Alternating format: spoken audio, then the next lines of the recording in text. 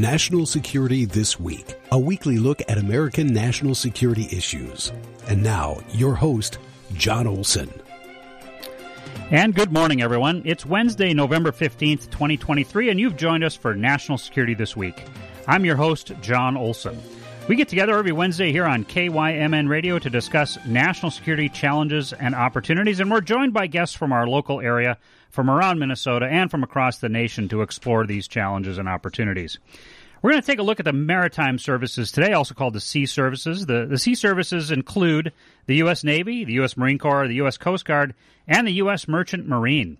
We're going to look at those four sea services from the perspective of the one organization that supports those four services in critical ways, including advocating in front of Congress, supporting the sailors and Marines and their families, and educating the American public about the fact that the United States is, in fact, a maritime nation. With us to discuss today's topic is Christopher Townsend, who currently serves as National President for the Navy League of the United States, a Washington, D.C.-based nonprofit organization that champions the sea services. Chris Townsend spent 22 years as an officer in the United States Navy, with his primary duty as a P-3C, or P-3 Charlie, pilot and mission commander. He completed 3 overseas deployments and extensive anti-submarine and anti-surface warfare patrol missions around the world. He also spent extensive time with Destroyer Squadron 7, embarked aboard the USS Constellation, and over 15 years as a Navy instructor pilot on various Navy aircraft, finishing his career as the commanding officer of Operational Support Unit 0355 in Orlando, Florida. Employed as a Delta Airlines pilot since 1997, Chris Townsend has spent the past 15 years flying internationally on the Boeing 777 and the Airbus A350, which is Delta's flagship, conducting ultra-long-haul operations throughout the world, including as a check pilot and instructor. Chris has served the Navy League of the United States in a variety of advancing leadership positions since 2009, culminating in his being elected national president at the 2022 National Convention. Chris Townsend assumed his current duties as the 52nd National President of the Navy League of the United States in June of this year. Chris Townsend, welcome to National Security This Week. Sorry, I got a little dust in my throat there. Hey, good morning, John. It's great to be here. Thanks so much for having me. So it turns out that you and I both spent a little time on board USS Constellation. When were you embarked with the Destroyer Squadron? I was with Desron 7 as a guest, the VPLO, the P3 liaison officer with the Constellation Battle Group, 2 different times, but they were 1994. I'm aging myself here, but it was 1994, so right as I was leaving my squadron in Hawaii. Yeah, I deployed with Ranger on her last deployment with Air Wing 2, and then we switched over to Connie, and I started the workup cycle, so I had left before you showed up the first time. So, but it was a great ship, Constellation was. Chris, we have a lot to talk about today. Let's go ahead and get started. I want to give you the maximum opportunity to tell our guests about the Navy League and to have a lot of discussions about the sea services today. So why don't we go ahead and start with this? Why don't you tell us about the Navy League of the United States? When and why was it founded? What does it do? And how many people are members of the organization? Absolutely. My favorite topic to discuss. Ironically, this Monday, the organization turns 121 years old. All right. The Navy League of the United States was founded in support by President Teddy Roosevelt. November 20th, 1902, at the New York Yacht Club, the very foundation of the Navy League was began.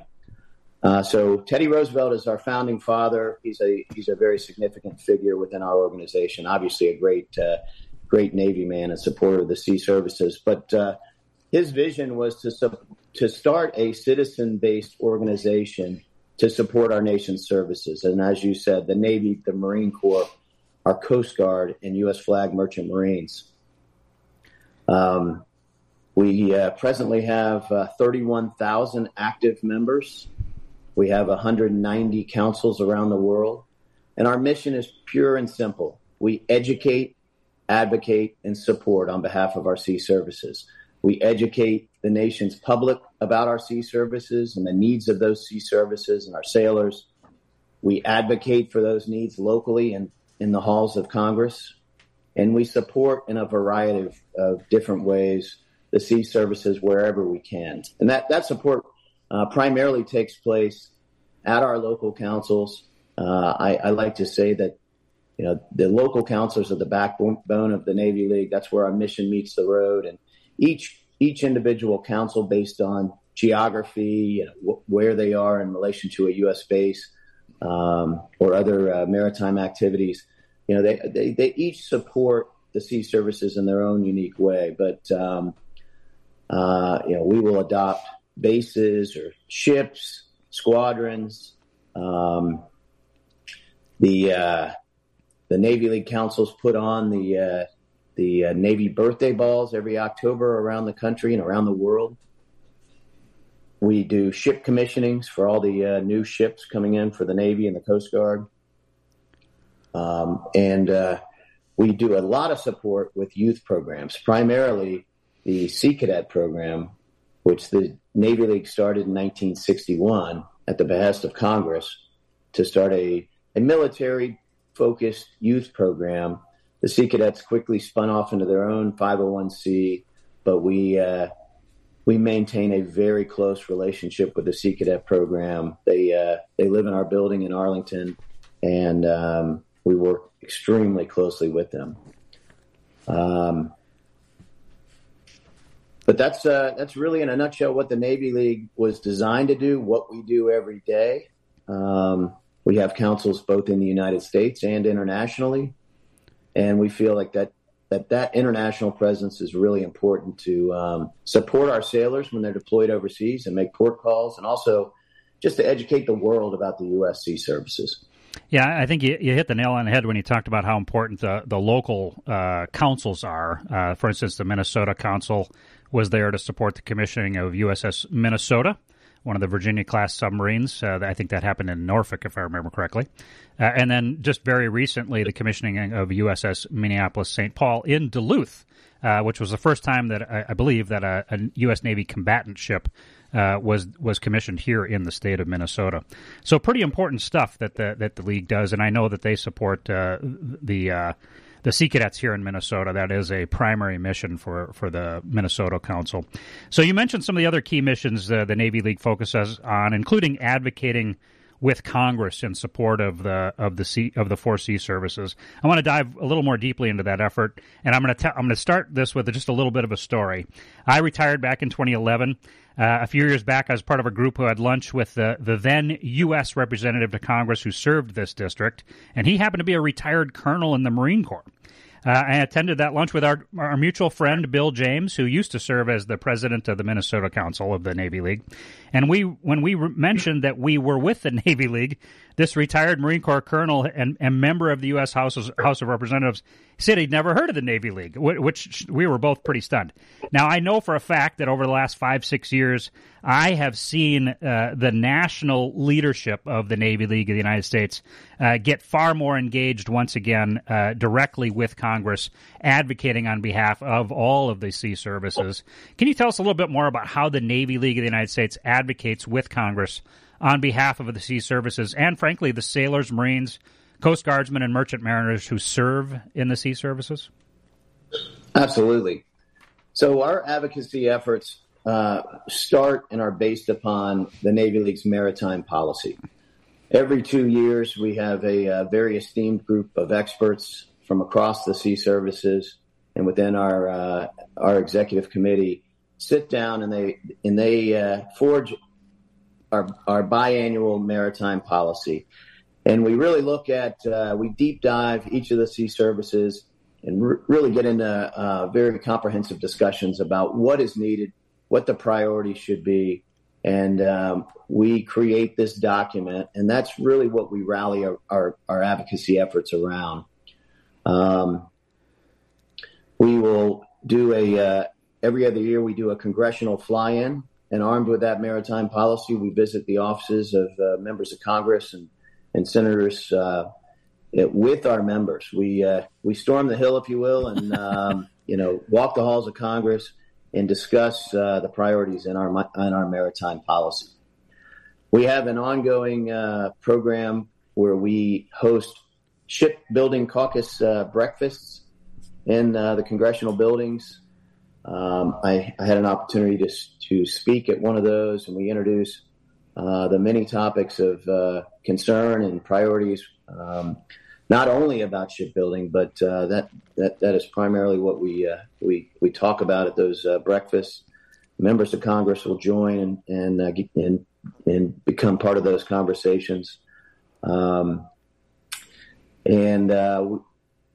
We host an annual event, which I hope we can talk about in detail later. Sea Air Space. It's a huge convention that we host every year at the National Harbor, at the Gaylord Hotel in the National Harbor, and very well attended. And a lot of our priorities are discussed at various meeting and breakout sessions at Sea Air Space. And then we just recently, last January 31st, we had the ribbon cutting for a new department within the Navy League that we're extremely excited about. It's called the Center for Maritime Strategy.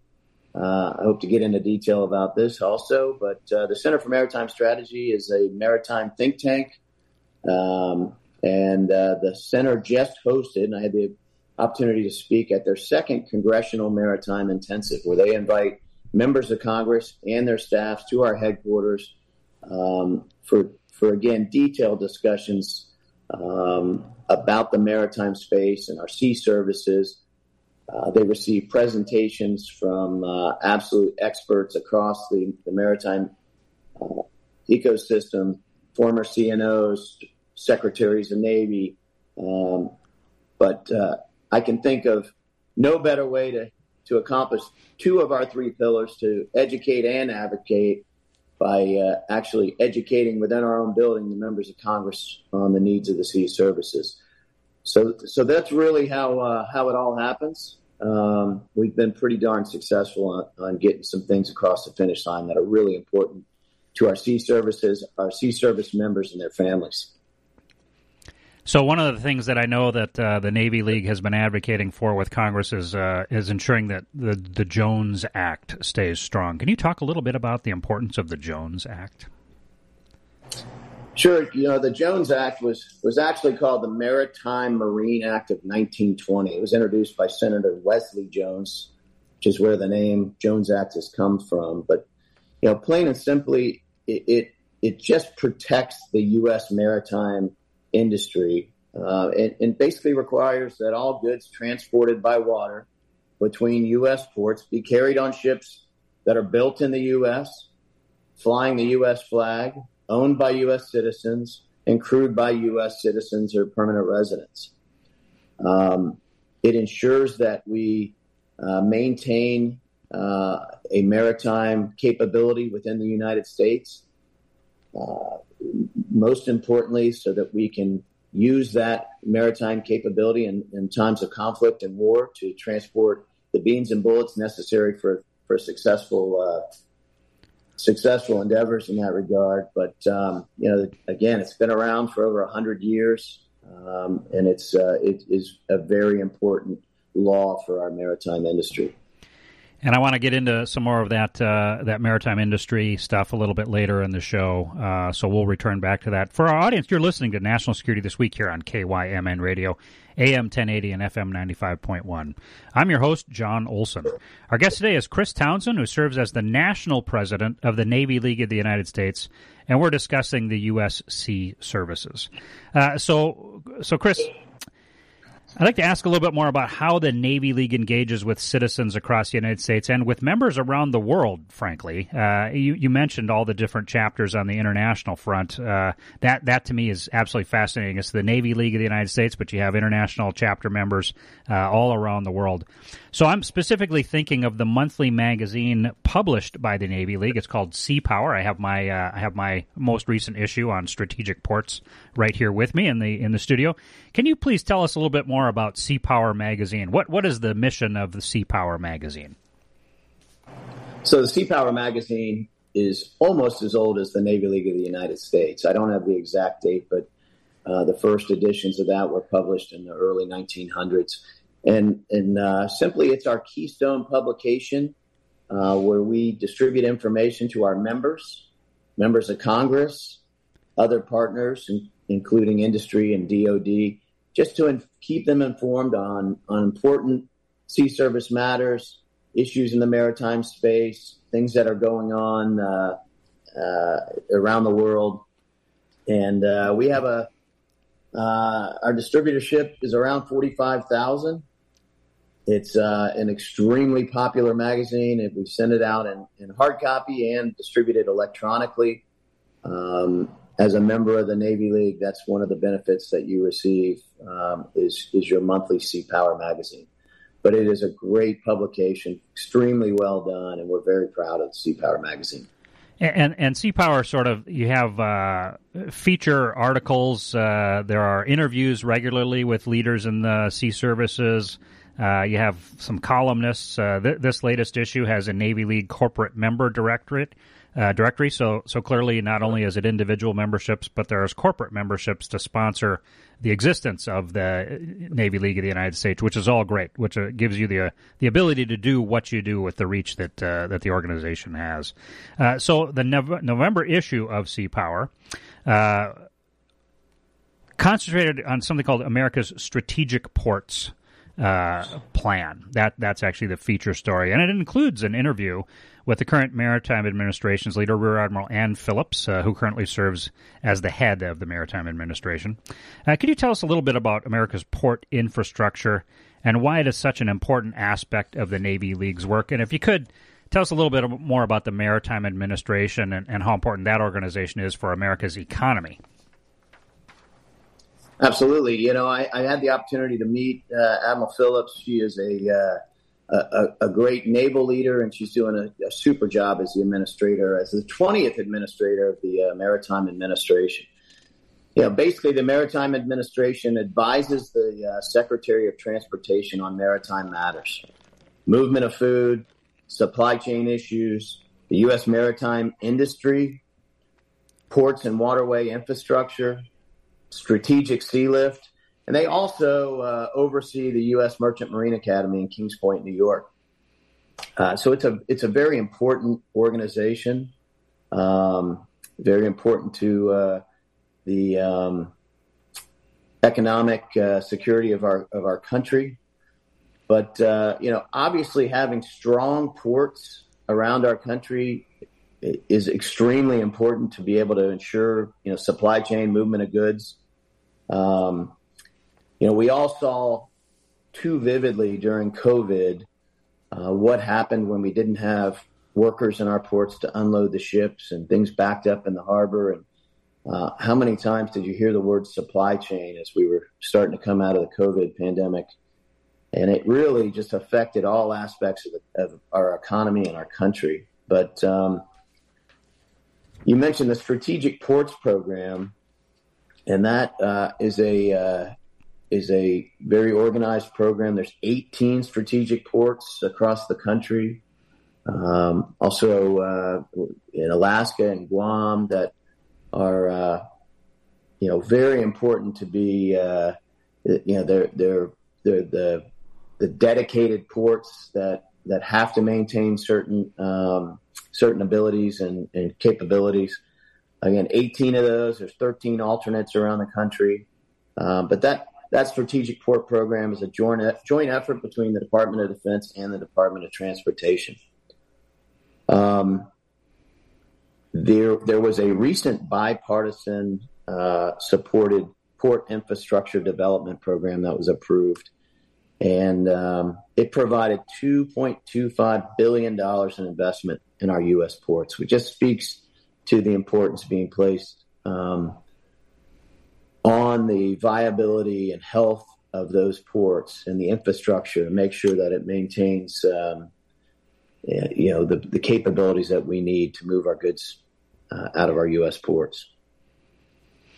Yeah, in fact, I served, my last tour duty was a naval attaché in Helsinki, Finland. So I still try and keep my finger on the pulse of what the Finns are doing. I don't know why, but it's been 12 years since I left that job, but I'm still very interested. And the Finns they rely very heavily on their port infrastructure for imports and exports both, and they do some great construction of shipping as well. So one of the things that I noted in a recent posting from the Finnish business industry is that they are actually working right now with the 7 largest seaports in the United States and their terminals. So that includes Los Angeles, Long Beach, Houston, Seattle, Tacoma, Savannah, and in Virginia as well, in the Hampton Roads area. They've been selected as what's that? My hometown, Hampton Roads. there you go.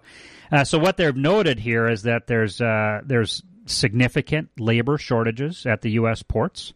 Longshoremen are aging out, like a lot of our major industries. There's outdated technology, inefficiencies in how the ports are designed and how they're connected up to the broader transportation networks.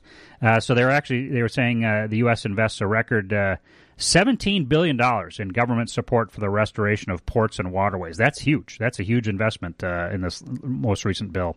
So the Finns are noting these opportunities in U.S. ports. I have to think that other countries around the world who rely on U.S. exports or shipping out for us, so we import goods from those countries. They all care about the health and welfare, the efficiency of U.S. ports. So obviously that's part of the maritime industry.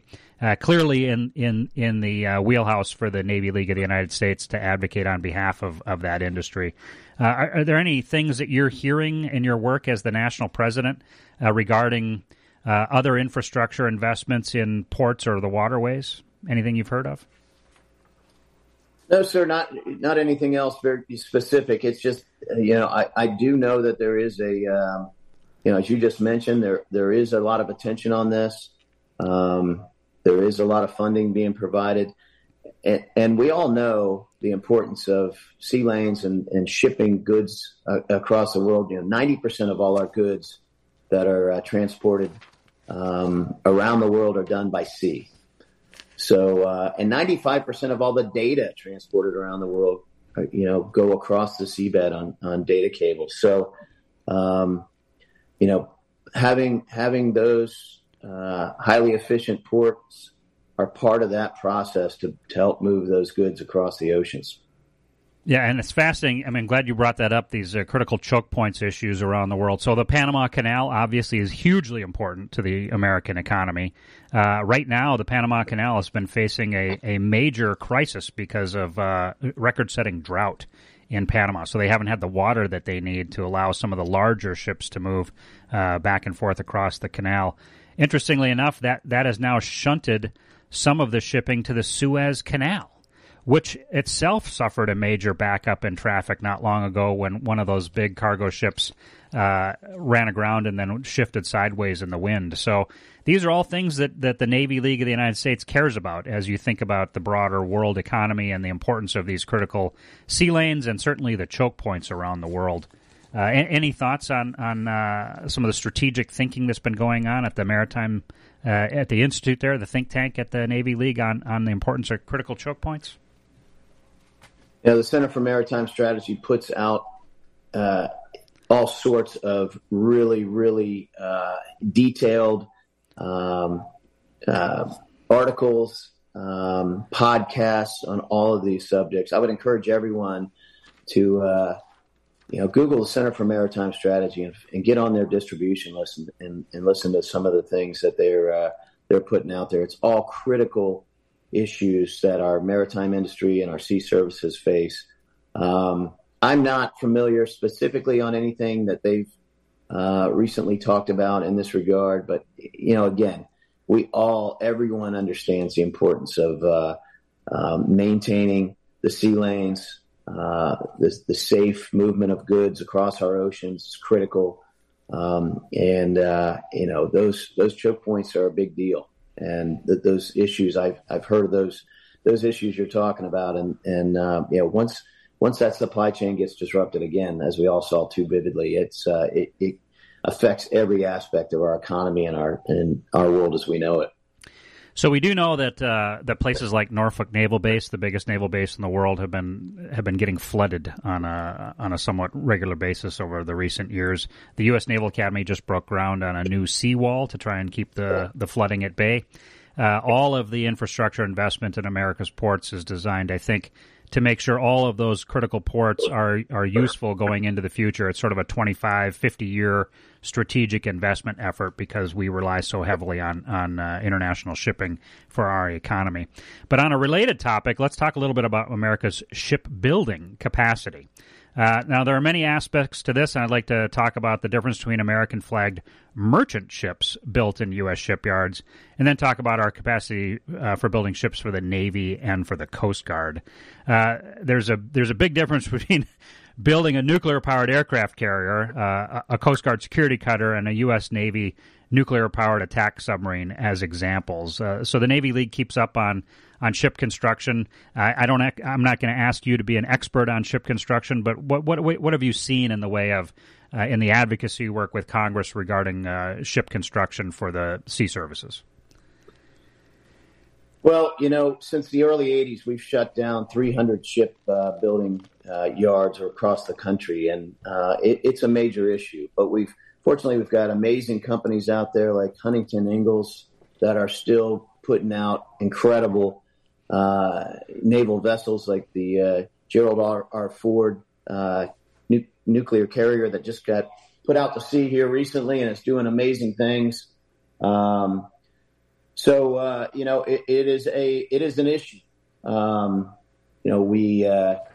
There is a workforce shortage across the spectrum, not only, as you mentioned, longshoremen, but in the shipbuilding industry. I think you've probably seen recently, I've noticed in the last 6 months, the buildsubmarines.com, the We Build Giants ad.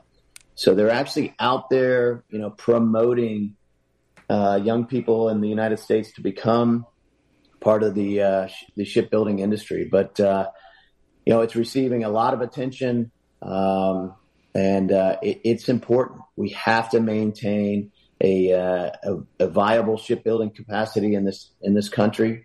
We've got a lot of great vessels that need to be put out, but we are the issue is receiving a lot of attention. But the merchant marine industry as a whole, we need more U.S. flagged merchant marine ships. We need an increased force of U.S. citizen merchant marines. And we do need to continue to revitalize our shipbuilding industrial base. The number of new construction and repair shipyards it needs to continue to be enhanced around the country. Fortunately, the Navy League was very instrumental in the creation and development of the recent National Maritime Transportation Strategy. And that was just introduced as part of the 2023 National Defense Authorization Act. We were huge advocates for the National Maritime Transportation Strategy, and along with some others, we did get across the finish line. And there's some really important parts of that strategy. The Maritime Security Program, where we maintain. We pay stipends as a country to some dual-use ships that are obligated to become part of the military sea lift command in the time of conflict. A recent outgrowth of that is the tanker security program. They've authorized the authorization just went from 10 to 20 additional tankers that are dedicated to become part of the sea lift command. And so we're really proud of that maritime transportation strategy. Again, that's part of the advocacy efforts by the Navy League of the United States, and that was a real big win for us. Yeah, and I know that the Navy League of the United States was also advocating for Congress to go ahead and fund not only the design but eventually the construction of Coast Guard's polar security cutters with climate change impacting the polar sea lanes. We want to make sure that we have the ability to carry out rescue operations, et cetera, on the part of the Coast Guard in the Arctic Ocean. Also on some of the Navy construction stuff that I know the Navy League has been advocating for. the Navy actually bought contractually 2 carriers signed in 2019, aircraft carriers, the future USS Enterprise and the future USS Doris Miller. And because of that two ship buy in 2019, the United States saved about $4 billion in costs as opposed to having bought, one and then the other sequentially. So they're actually talking right now about doing another 2 carrier contract buy for nuclear-powered aircraft carriers numbered 82 and 83 having yet to be named. So that's very interesting. Another interesting thing is, and I know that the Navy League's up on this as well, is the submarine construction process, and we'll get into that in a little bit more with AUKUS. But the Navy's looking at a 2 submarine delivery rate starting in 2024 after having their sort of schedules upset a little bit. And then the head of Navy submarine readiness is working on trying to get maintenance up to speed. And we have 2 submarine programs, the Virginia class, the latest block designs, and then also the new Columbia class submarine, which is designed to replace the Ohio class fleet ballistic missile boats. So these are all really interesting things, and I know I read about it all the time in Sea Power and other sources that I have through the Navy League, the advocacy work that the Navy League is doing on behalf of the sea services. For our audience, you're listening to National Security This Week here on KYMN Radio. I'm your host, Jon Olson. Our guest today is Chris Townsend, who serves as the national president of the Navy League of the United States, and we're discussing the U.S. Sea Services. So now, Chris, I expect many of our listeners will have heard of the AUKUS partnership. AUKUS stands for Australia, United Kingdom, and United States, and there's a number of key pillars within the partnership designed to bolster the maritime capacity of those 3 nations to defend the sea lanes and so much more. One of the key aspects to the AUKUS agreement is cooperation between the U.S. and the U.K. with Australia to build new nuclear-powered attack submarines to try and increase the capacity of our allied nations in the Western Pacific to have nuclear submarines out on patrol in case anything should happen. Most importantly, to deter. But if things go sideways, we have that capacity to respond. So when this idea, the AUKUS idea, was announced, many national security thinkers celebrated the agreement, realizing how important it is for the U.S. to have strong partners in the Indo-Pacific region who can put to sea with the most advanced naval platforms on the planet, specifically for deterrence. Then reality set in, and the logisticians, you and I both being career naval officers, know that amateurs talk tactics, professionals talk logistics, but the logisticians started questioning whether the 3 partners had the shipbuilding capacity to meet each nation's individual needs, let alone expanding to include Australian domestic nuclear submarine production. You have your finger on the pulse of all this, especially with Admiral James Fogo leading the Center for Maritime Strategy. This topic of AUKUS and the impact in the Western Pacific, Indo-Pacific theater as a whole comes up pretty regularly. Can you tell us a little bit more about the quandaries the United States faces in bringing the AUKUS agreement up to full speed, and what role the Navy League is playing to work with stakeholders to support this overall effort? The emergence of China as a blue water navy and the aggressive increase in their naval forces has definitely changed the dynamics in the Indo-Pacific region, and I think that was the genesis for this AUKUS arrangement, where we needed our great allies in Australia to be able to go to sea with a nuclear capacity in their submarine force. The agreement is moving forward.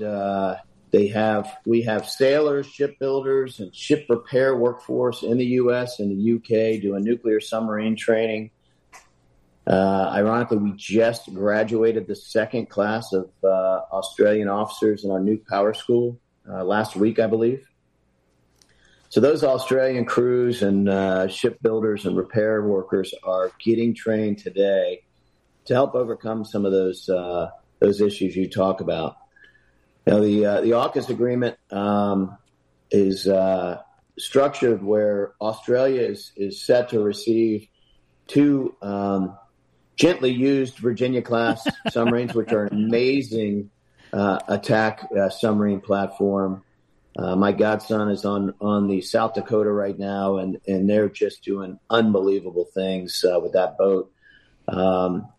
They're right now, and we all know how schedules slip. They're scheduled to get their first Block 4 boat in 2032, a second in 2035, and then scheduled for a new boat in 2038, a Block 7. But those two used boats, a Virginia-class submarine, has got a lifespan of approximately 33 years. So those boats that they receive will have about 15 years of service life remaining. But, just as you mentioned, the shipbuilding challenges we have out there, you're absolutely right. Some of the realities of meeting these delivery schedules, it's a challenge. But we've got our best and brightest on these issues, and I'm confident that they'll be able to meet those deadlines. Australia has just approved their own domestic nuclear submarine building capability. So, in the macro scheme of things, having them being able to produce nuclear submarines in Australia will help everyone out. And really, ultimately, at the end of the day, it's the ultimate goal is to maintain peace and stability in the Indo-Pacific region, and having Australia with that capability is very, very important.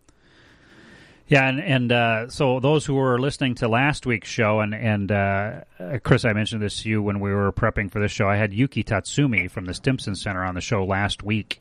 About maybe 4 or 5 months ago, I started seeing some of the national security thinkers that are publishing in lots of different journals and whatnot across the national security arena, talking about the fact that, okay, we've got the U.S., the U.K., and Australia as part of this AUKUS partnership, but there are some very capable maritime nations that we have not tapped into yet.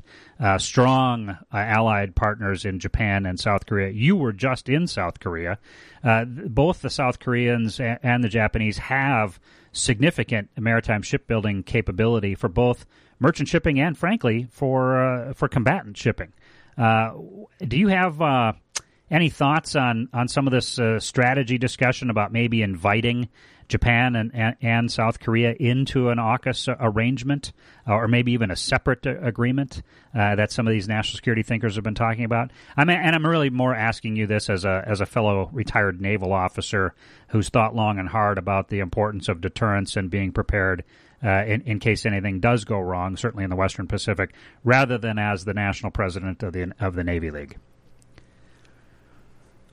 Yeah, as you mentioned, I just returned from a visit to South Korea last week. We had a historic signing of a memorandum of understanding with the South Korean Sea Power League. Started a few years ago as their own version of a South Korean Navy League. Admiral Choi, former CNO of the South Korean Navy, former chairman of the Joint Chiefs of Staff in South Korea, is the president of the Sea Power League. We have an amazing relationship with Admiral Choi and the Sea Power League, and again, we just had a fantastic signing ceremony on Thursday in Seoul, Korea. They are not shy. South Korea is not shy about their aspirations for nuclear submarines. And I wasn't shy about telling South Korea that, they need to expand their footprint. They have out of obvious necessity been a very littoral focused Navy with the threats that they have every day with the North Korean naval forces.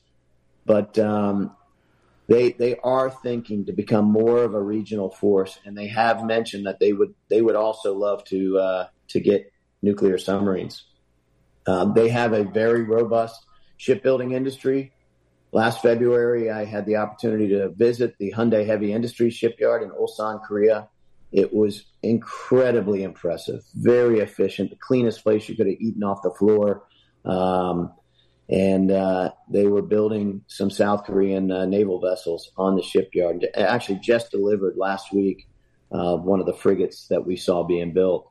But both Japan and South Korea are incredible allies for us. Very important in that Indo-Pacific strategy and in the the team that needs to be in place to meet this growing threat from China and their blue water aspirations. So, again, as a retired naval officer, we are intricately tied with South Korea.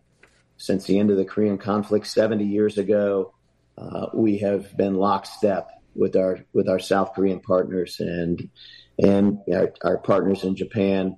So I could certainly see this program expanding to both of those countries, as it's important that we have the proper maritime forces in place to maintain that peace and security that's so critical in the Indo-Pacific. So, Chris Townsend, I'm gonna give you a little bit of background here before I ask the next question. We know, I mean, it's the reality is that most of the national security thinkers in all of these countries that we've been talking about are most deeply concerned about China's activities. The Philippines, for example, there's an area in the South China Sea in the Spratly Islands called Second Thomas Shoal, which is off the island of Palawan. The Sierra Madre, I'm sure you've heard of the name of that ship. It's a very, very old ship that ran aground on one of the reefs there and has served as a sort of a permanent, observation post for the Philippines in the South China Sea region. The China has what's called the maritime militia, and they have been essentially harassing Philippine ships, both with the militia vessels and even with the Chinese Coast Guard. So there's a concern that there might be a flashpoint there between China and the Philippines over a portion of the Spratly Islands in the South China Sea. One of some of the other things that are going on is that the U.S. and Japanese navies have staged, Japanese Maritime Self-Defense Force, let me be clear, have staged a aircraft carrier meetup in the Western Pacific as a demonstration, a deterrence effort. There's also growing concern across the Pentagon about the PLA's modernization and growing aggression, especially the PLA Navy, because there's concerns, obviously, about Taiwan as well. And more recently, the U.S. Navy, back in August, ran something called the Large Scale Exercise 2023. And I mentioned Admiral James Fogo earlier, leading the Navy League Center for Maritime Strategy. He was critical, Admiral Fogo was, in playing a role in sort of forcing the U.S. Navy's admirals and the Marine Corps' generals to work collaboratively across this very large-scale exercise where you're dealing with multiple theaters, multiple crises all taking place at the same time. So obviously the Center for Maritime Strategy is already having an impact on strategic thinking and planning and preparation for conflict and deterrence specifically. So why was the Center for Maritime Strategy begun in the first place? What are the long-term strategic plans for that think tank function inside the Navy League? Can you give us a little bit of a background on that? Absolutely. So we recognized and were kind of challenged by a number of Navy leaders that there was a void and a vacuum in a maritime think tank. The Air Force has got the Mitchell Group, which is hosted by the Air Force Association. So there was an opportunity for us to stand up the Center for Maritime Strategy. And again, last January 31st was the ribbon cutting for the center, and they have done unbelievable things, raised the credibility of the Navy League significantly. And let me talk a little bit about Jamie Fogo. Admiral Fogo, four-star admiral. His last post was Commander Naval Forces Europe and Africa, former Sixth Fleet Commander. Jamie is a legendary naval officer. He is an astute navalist and just a fascinating person to listen to. And he has an unbelievable ability to recall names from past history. So we were thrilled to death when we had the opportunity to hire Admiral Fogo to be the Dean of the Center for Maritime Strategy, and he has not disappointed. The content that they're putting out is being listened to at all levels of industry and the government, and we feel it's really moving the needle. unfortunately, the center, CMS we call it, does not come without a cost, right. And we're challenged with funding the CMS. So if you're a corporation out there and have concerns about our sea lanes and security of those sea lanes, talk to us about sponsorship for the center, because it's not free, but we feel that it's worth the expense to get that vital information out to the public. So the CMS puts out regular information. The MOC is their platform. The Maritime Operations Center, they put out all sorts of content. Again, fascinating podcasts, articles, position papers on the issues that we feel are important to the United States maritime security. Again, the CMS hosts their Congressional Maritime Intensive, as I mentioned earlier, bringing members of Congress and their staff into our headquarters building to talk about the issues at hand. And they just host a variety of events that are important in this space. So we're thrilled to death about CMS and what they're doing. You mentioned Admiral Fogo's participation in these large-scale exercises. He's the perfect guy for it. He's got the big picture. I know on some of these he's served as the Secretary of Defense. Other ones he's served as the President of the United States in roles during these exercises, because he has that ability and that breadth of knowledge to perform those roles intelligently and extremely well. So, again, just other opportunities to get the word of the Navy League and the Center for Maritime Strategy out there in front of our Navy leaders. And it's important that Jamie's out there doing those things. For our audience, you're listening to National Security This Week here on KYMN Radio. I'm your host, Jon Olson. Our guest today is Chris Townsend, who serves as the National President of the Navy League of the United States, and we're discussing the U.S. Sea Services.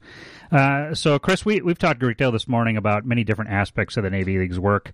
What excites you most as National President of the Navy League about programs being run today inside the different sea services? Is it the Marine Corps' new operational doctrine, which when it was adopted was a bit controversial, took a lot of shots from retired senior officers, etc., but I think it has the full support of the new commandant, and a lot of people are seeing some benefits to the restructuring of the Marine Corps' operational doctrine. Maybe it's the Coast Guard's effort to push out to work more closely with partner nations around the world, and especially their preparations to operate effectively in the Arctic Ocean with the Polar Security Cutter program. Maybe it's a recognition that seems to be dawning on Congress that they need to be better prepared in supporting the maritime services for peer competition in major theater wars, including wars at sea. I think we've learned from the conflict in Ukraine that we expend munitions a heck of a lot faster than we would ever really anticipate. Some of the wargaming that's been done over a possible PLA attack on Taiwan have indicated that the U.S. Navy would use up most of our ordnance in the Pacific theater in about 14 days, and then we'd be in trouble. So even Congress has been running some of their own war games. I know that our neighboring state here in Wisconsin, Representative Gallagher, who's a military veteran, actually ran a war game in Congress for members of the House to get them to understand the critical nature of this situation with Taiwan. So as National President of the Navy League, what is it that has your attention when it comes to strategic readiness for the sea services? What are you seeing inside the services that really have you, jazzed?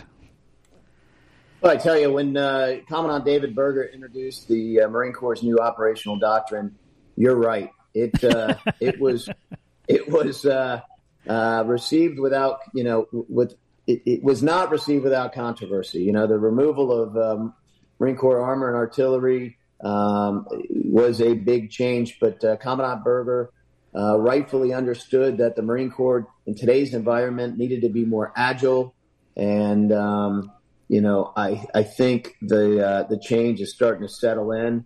I had the opportunity to meet and have dinner with Commandant Eric Smith last October 14th as we hosted the National Navy Birthday Ball. And we wish him a speedy recovery. You just took the words out of my mouth. Commandant Smith, Eric Smith, is a great American, and as he recovers from his medical challenges that he suffered literally a week after I met with him, but all of the news we're hearing is positive. He's recovering nicely, and we need him back in the office. The Marine Corps needs him. This nation needs Eric Smith in that role as commandant. He's just absolutely a brilliant Marine Corps leader, and he supports the Commandant Berger's doctrine, the new doctrine for the Marine Corps, and it is important. But the old guard is getting over it, and hopefully accepting that this is what the today's world needs by our Marine Corps. You mentioned the Coast Guard, and we've got a fantastic relationship with the Coast Guard.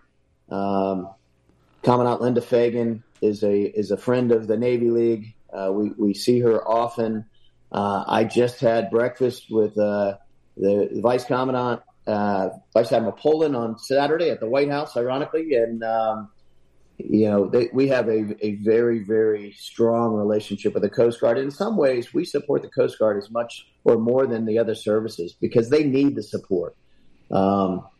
During sequestration, I know our local councils were out there speaking with the Coast Guard cutters and units every day, trying to figure out what they need. In Orlando, my home council, we have an adopted Coast Guard cutter over in Canaveral, the Vigilant.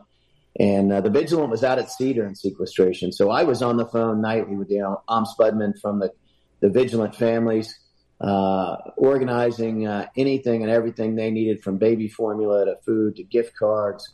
So we enjoy an amazing relationship with the Coast Guard. And, frankly, the Coast Guard is expanding their role.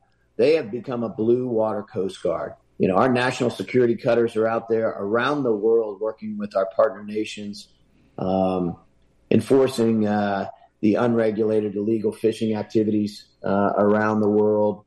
So I couldn't be prouder of our Coast Guard. You mentioned the polar security cutters, and that was a huge Navy League initiative 5-10 years ago, and we really helped move the needle on that initiative and get those icebreakers approved that should be out in the fleet here anytime, because we were woefully behind in that regard to our competitors out there as far as the ability to operate in the Arctic. So, I couldn't be prouder of where our Coast Guard's going, and in the relationship that the Navy League enjoys with them. So all of those things, we have the ear of Congress.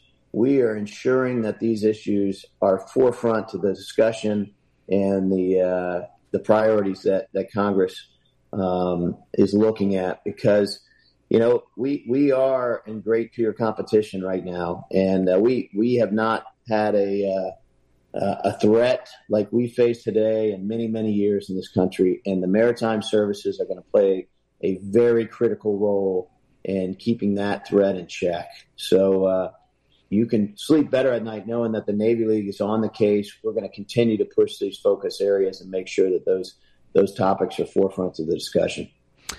So, Chris, one final question before we start winding down our discussions today. You're a retired naval officer.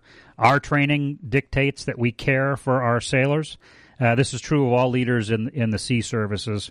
At the Navy League, can you talk more specifically about how the Navy League supports our sailors, Marines, Coast Guardsmen, and merchant mariners? Well, that is forefront to our mission, is ensuring that our sea service members, our warfighters, have the tools that they need to do their job. My son is a naval officer in flight training in Pensacola. My nephew is a Super Hornet pilot, weapons school instructor, and getting ready to transition to the F-35. So issues that support our sea service members and their families are absolutely at the forefront of every discussion by the Navy League. We have to ensure that their needs are met, and we're going to make sure that any of those issues are again communicated early and often to members of Congress, and make sure that the programs are funded that need to be to ensure that our warfighters have the tools they need. So, Chris, I always try to reserve a little bit of time at the end of the show for my guests to have the last word. So what final thoughts would you like to leave our listeners with today regarding the Navy League of the United States? The floor is yours, sir. For your listeners out there, if today is the first time you've ever heard the words Navy League of the United States, hopefully the message has resonated with you. It's an important organization. We've been around 121 years, started by Teddy Roosevelt. Again, the three mission pillars are to educate, advocate, and support on behalf of our sea services, our sea service members and their families. If you'd like to learn more about the Navy League, go visit NavyLeague.org. More importantly, if you'd like to get involved with the Navy League, the Navy League, like every other membership-based organization out in our country, is suffering from membership. We have stabilized at around 31,000. I'd like to see us at 35,000 when I leave office here in a year and 7 months. But we have a network of councils around the country. And lots of opportunities to get involved. So I encourage you to go to our website, learn more about the Navy League of the United States, follow the Center for Maritime Strategy and the important information that we're putting out, and we would love to have you in our ranks. Join the cause to support our sea services. We need folks that are willing to roll up their sleeves and get involved at the local council level. So I encourage you to take a look at that, and again, we'd love to have you on board. So, Chris, the Navy League hosts a major annual event. It's called Sea, Air, Space. Can you tell us about the event for 2024? I think it's in April. What should people know about it, and how can they register if they'd like to attend in person? You're absolutely right. The 2024 Sea, Air, Space starts on 7 April. It runs through the 10th of April, again held at the beautiful Gaylord Hotel in the National Harbor in D.C. We are the foremost maritime exposition. Last year, we had 18,000 visitors at the conference. We had companies from across the industry, the whole military industry and maritime industry. Very well attended by the military. I believe we had 297 U.S. flag and general officers in attendance. We had 130 international flag officers in attendance. So it is just a tremendous forum that covers every aspect within the maritime space. And, by the way, if you're a Navy League member, you get to come in for free. But we'd love to have you. If you go to our website, under events, you'll see an entire section on sea, air, space. But again, next April 7th through the 10th, we'd love to have you come out, and I think you will be blown away at the quality and the just the quantity of information that's out there that we present. And by the way, it's put on solely by our staff. We have 36 full-time staff members at the Navy League. I am a volunteer senior leader in the organization, and our staff is small but mighty, and we're one deep. We don't have a bench. Everybody on the Navy League staff is rowing in the same direction. Mike Stevens, our CEO, former Master Chief Petty Officer of the Navy, MCPON 13. He runs our Navy League team, runs the business of the Navy League, and there's nobody better out there to run the Navy League operation than Mike Stevens. He's an incredible American. So come see us at Sea, Air, Space. All right, Chris Townsend, the National President of the Navy League of the United States, thank you so much for joining us today here on National Security This Week. Folks, that closes this week's edition of National Security This Week. We're on KYMN Radio, AM 1080 and FM 95.1. I'm your host, Jon Olson. Thank you for joining us today. I look forward to sharing time with you again next Wednesday morning at 9 a.m. Thank you for listening to National Security This Week here on KYMN Radio. Have a great finish to week, everybody. Take care. You've been listening to National Security This Week, a weekly show looking into issues of American national security with the host, Jon Olson. Listen every Wednesday at 9 a.m. for National Security This Week.